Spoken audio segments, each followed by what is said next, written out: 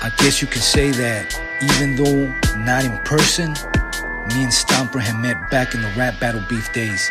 Between us, which was Notorious Enemy Tattoo Inc., and them High Power, Soldier Inc. Contrary to popular belief, the homie Stomps had been reaching out to us through one of my homegirls, letting us know that he really wasn't with all that shit. Know what I'm saying? Just a few years prior, when Stomps was fighting that hot one, he was right there in Wayside with one of my co-defendants. So he understood what that $1 Million H gang was all about. And on top of that, my homeboy from the Tokers lived in Pico Nuevo. So when he would have bolos at his pad, the homies from PN would pull up. This episode was brought to you by Bonnaroo.org. Make sure you check out our newly designed store and merchandise. You know, con el tiempo, all that dissing back and forth, se pasó. You know, motherfuckers move on. Plus me, I had bigger and more serious problems to deal with. La Baja was no joke. Moving on, I'm not sure exactly when, but I was approached by a label asking me if I would consider doing a collab. You know, a collaboration album with Stomper. Me, I thought it was good for the game. Something unexpected, something that the fans would really enjoy. Most importantly, Mr. Mendoza could spit, so I knew it would be bar for bar. Most of Stomper fans fuck with CON, and most of CON fans fuck with Stomper. So I knew it would work. I remember writing that LP all in one day and recording it all in one day, el día siguiente. In those days, I was on a fucking rampage, dropping albums left and right. So, you know, it was just business. So I sent that out to them. A week later, touchdown. I communicated with Stomper through a third party. I sent them detailed instructions on subject matter, concepts, and dialogue. Similar to the way I would do it with Ernie G. Like for the Antichrist mixtape and the Scarface mixtape. Like details how I wanted, you know, shit to go down. But as time passed, I never heard nothing from that album. Next thing I heard was that Stomper was in jail fighting the case. As more time went on, I hear that they slid the album to Chino Grande, which honestly I was alright with because Chino also had flows. But then again, I heard nothing from that album. And then a while later, news gets back to me that Chino had got locked up too, and that he was on his way to prison himself. Man. Next thing you know, I hear that they give the album to YB. And again, I had no problem with it because, you know, YB could rap like a motherfucker. But then, like, soon after Stomper's release, he comes out, regains control of the album. And, you know, like I said, I was on a fucking rampage. I was just thinking it would get done, you know, in the mix of all the shit that I was doing. So again, we begin to communicate through a third party.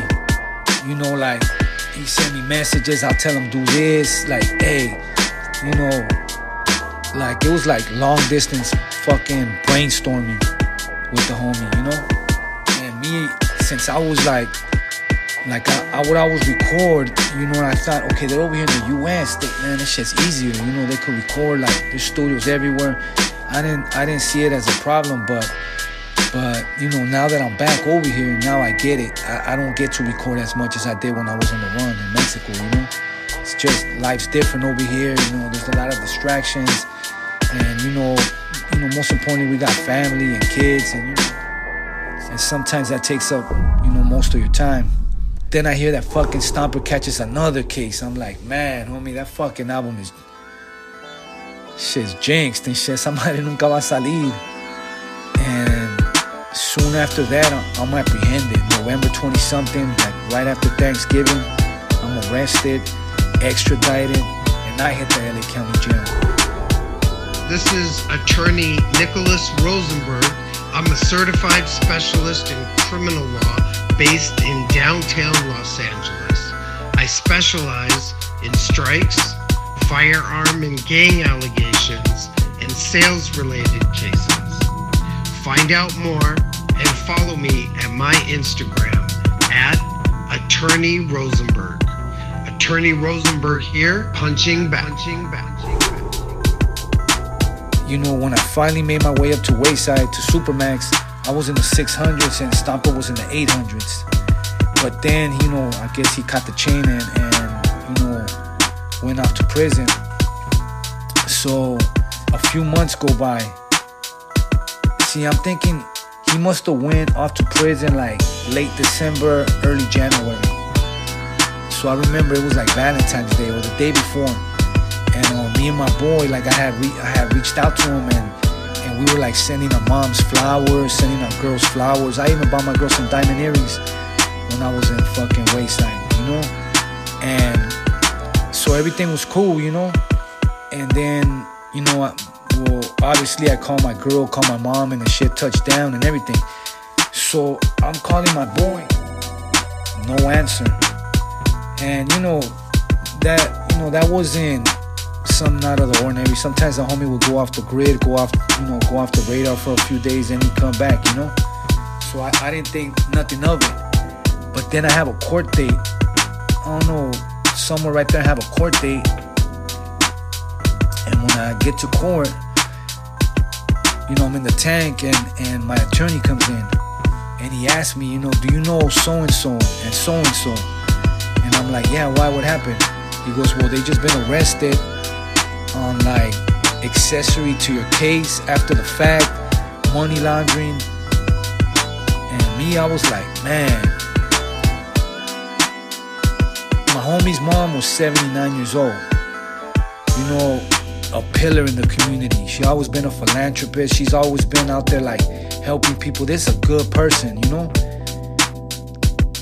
Like, needless to say, they dropped the case, but man, this shit pissed me the fuck off. Like, I would have been anywhere near my Nganga, these motherfuckers would have found out what Palo Mayombe is. You know what I'm saying? It was way out that they do that. My boy, while he was on the freeway, I guess they pulled him over, a bunch of Suburbans or whatever the fuck, and they arrested him there. And you know, yeah, they dropped all the other charges, but they charged him with ex-con with access to a firearm, because I guess there was a firearm in the pad. And so he bails out. You know, they dropped the charge on his mom. He bails out, and you know, he begins to fight his case from the street. So then, I mean, he didn't fight it for that long, you know. And you know, he had prior strikes and shit like that. So they did that Romero Act, and you know, he came up. He got 16 with half. So he ends up turning himself in at court, and he goes off to prison. UndergroundHipHopBlog.com, the highest ranked underground hip hop blog worldwide. If you need promo or advertising, tap in. Contact us on Instagram at UGHHblog or email us at UGHHblog@gmail.com. As soon as he gets to reception, guess who he runs into? He walks into the dorm and the homie Stomper's right there. And this I know from later, that the homie told me the whole story, that he pulls up and he sees the homie right there. So one day, while I'm in Meet 'em North and Wayside, you know, mail call, get a bunch of mail. One of the letters says Rebecca Mendoza. So I open up this envelope and there's 2 letters inside. One is from my boy Jay. So I'm like, I was kind of a little bit confused. I'm like, okay, Rebecca Mendoza. You know, I kind of put it together, you know, quick. And then there was a letter right there that was signed Stomper SKM. So, you know, I was happy as fuck to hear from my boy Jay. And, you know, I was glad that he was right there with Stomps, you know. So, in the letter, you know, like Stomps was just like, man, I just want to get out. I want to be, you know, this movement, like, I'm feeling it. Like, I want to fuck with it, like, this SKM shit, you know. And, you know, so I write him back, and I'm over here telling him, like, the prerequisites of, like, you know, being a label mate over here, you know, at SKM, because I told him, like, look, fool, we workaholics. You gotta be able to pull your own weight. And over here, the only fucking game plan is to flood the game. You could ask anybody. You could ask Miss Fesoro. You could ask fucking Tony Capo. anybody that I fuck with, they'll tell you that I always tell them, flood the game. You know, I don't care if you flood it with singles, you flood that shit with whatever it is you're doing, you know? So, you know, and then later I remember my boy Jay told me that, so I sent that back to his mom and his mom sent it to them. So later, you know, Jay told me that when Miss Mendoza wrote them, she totally agreed with everything that I was talking about. You know that, you know, she agreed with everything I was saying. Like, hey, there's no time to fucking party and indulge and none of that shit. It's time to get to work. You know, I just felt like there was a lot of catching up to do, and you know, you had to attack that front line like that, you know. So all this started like in 2016. I get cracked. Stomper's already in there. My boy gets busted right after that. Stomper goes off to prison. He's in reception. My boy takes his time. You know, he bails out, fights his case, takes his time, and he ends up in reception. They end up together. And my boy Jay, he came home January 2018. And then I end up getting out on February, a month later, and I came home on the same day as his son's birthday. And then Stomper, he came home, I'm gonna say somewhere from like 6 months to like maybe 9 months, maybe a year later, I'm not sure. But we were in contact with him, you know? And at this point, like I said, me and Stomper still hadn't met in person. You know, there was letters, there was messages. We even talked a couple times real quick here and there, you know? So finally, Stomps gets out. From my understanding, I think he came home on that AB 109 probation parole. So he couldn't really be out there like that. Plus, they kept raiding his pad, trying to like catch him slipping. This is attorney Nicholas Rosenberg. I'm a certified specialist in criminal law based in downtown Los Angeles. I specialize in strikes, firearm and gang allegations, and sales-related cases. Find out more and follow me at my Instagram at Attorney Rosenberg. Attorney Rosenberg here, punching back. So finally, when he pulled up on me, it was at the Rancho Barrio H1 video shoot. You know, I'm over there with the Riveras, you know, Lupillo Rivera, Juan Rivera, Rosie Rivera. Like, Stomper was like tripping the fuck out, like looking at me like what the fuck the homie wearing? You know, shit, paisa wardrobe, some fly shit.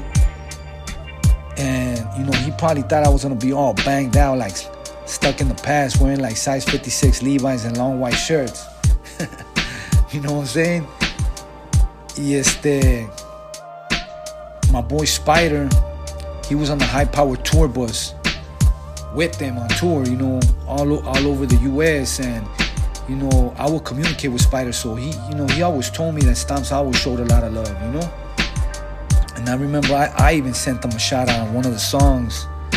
It was off the Conejo Undisputed mixtape, Stranger to Death. That fool loved that song.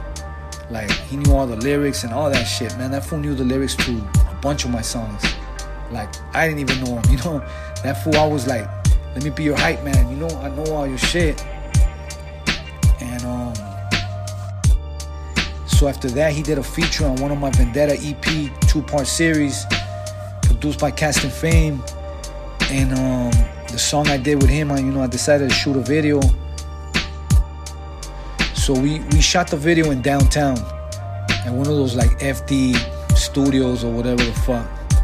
And you know, the homie was real quiet, real humble, and he was 100% sober right there, since they were always drug testing him. But you know, once we got going, you know, he loosened up, started clowning, all that shit. And you know, he took off early that night, since part of his conditions were that he couldn't be out past a certain time. Plus, I think he was wearing one of those ankle monitors. And shortly after that, he linked back up with Cast and Fame, and they started to like reproduce some of the tracks of that album. We had started way back when I was still on the run. And I remember that's when he told me, like he called me and he was just like, I'm gonna call it Lift the Curse. And I was like, all right, that's a dope name right there. Once he had the final product that was mixed and mastered and he was getting ready to drop it, he decided to shoot a video. And we did the one Cry For Me. It's a song off the Lift the Curse. And I remember Stomps, another homie from Pico Nuevo, Urban Kings, the photographer, me, Bugsy, and my boy Gamma and his partner Marcos that had came down all the way from Tijuana to shoot the video. And I guess we just wanted to show like a concrete jungle type of environment, and I think we accomplished that. I believe so. We had got this like old rundown dairy. Shit looked haunted. And it was full of fucking trash and estaba toda plaqueada, todas las pinches paredes, graffiti, pieces, all that shit, bums and all kinds of like motherfuckers live there. You could tell motherfuckers live there,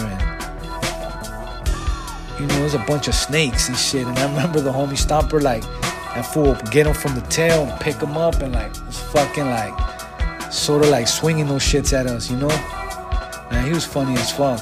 And that Stomper, he was just like so full of life, Just like his whole, like his aspect of life, he was just like, I don't know, he was just like living it up. Like there was no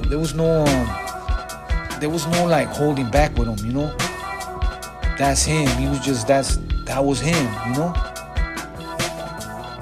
And we smoking weed the whole time, and we just there, and we was there for probably like 4 or 5 hours, good times.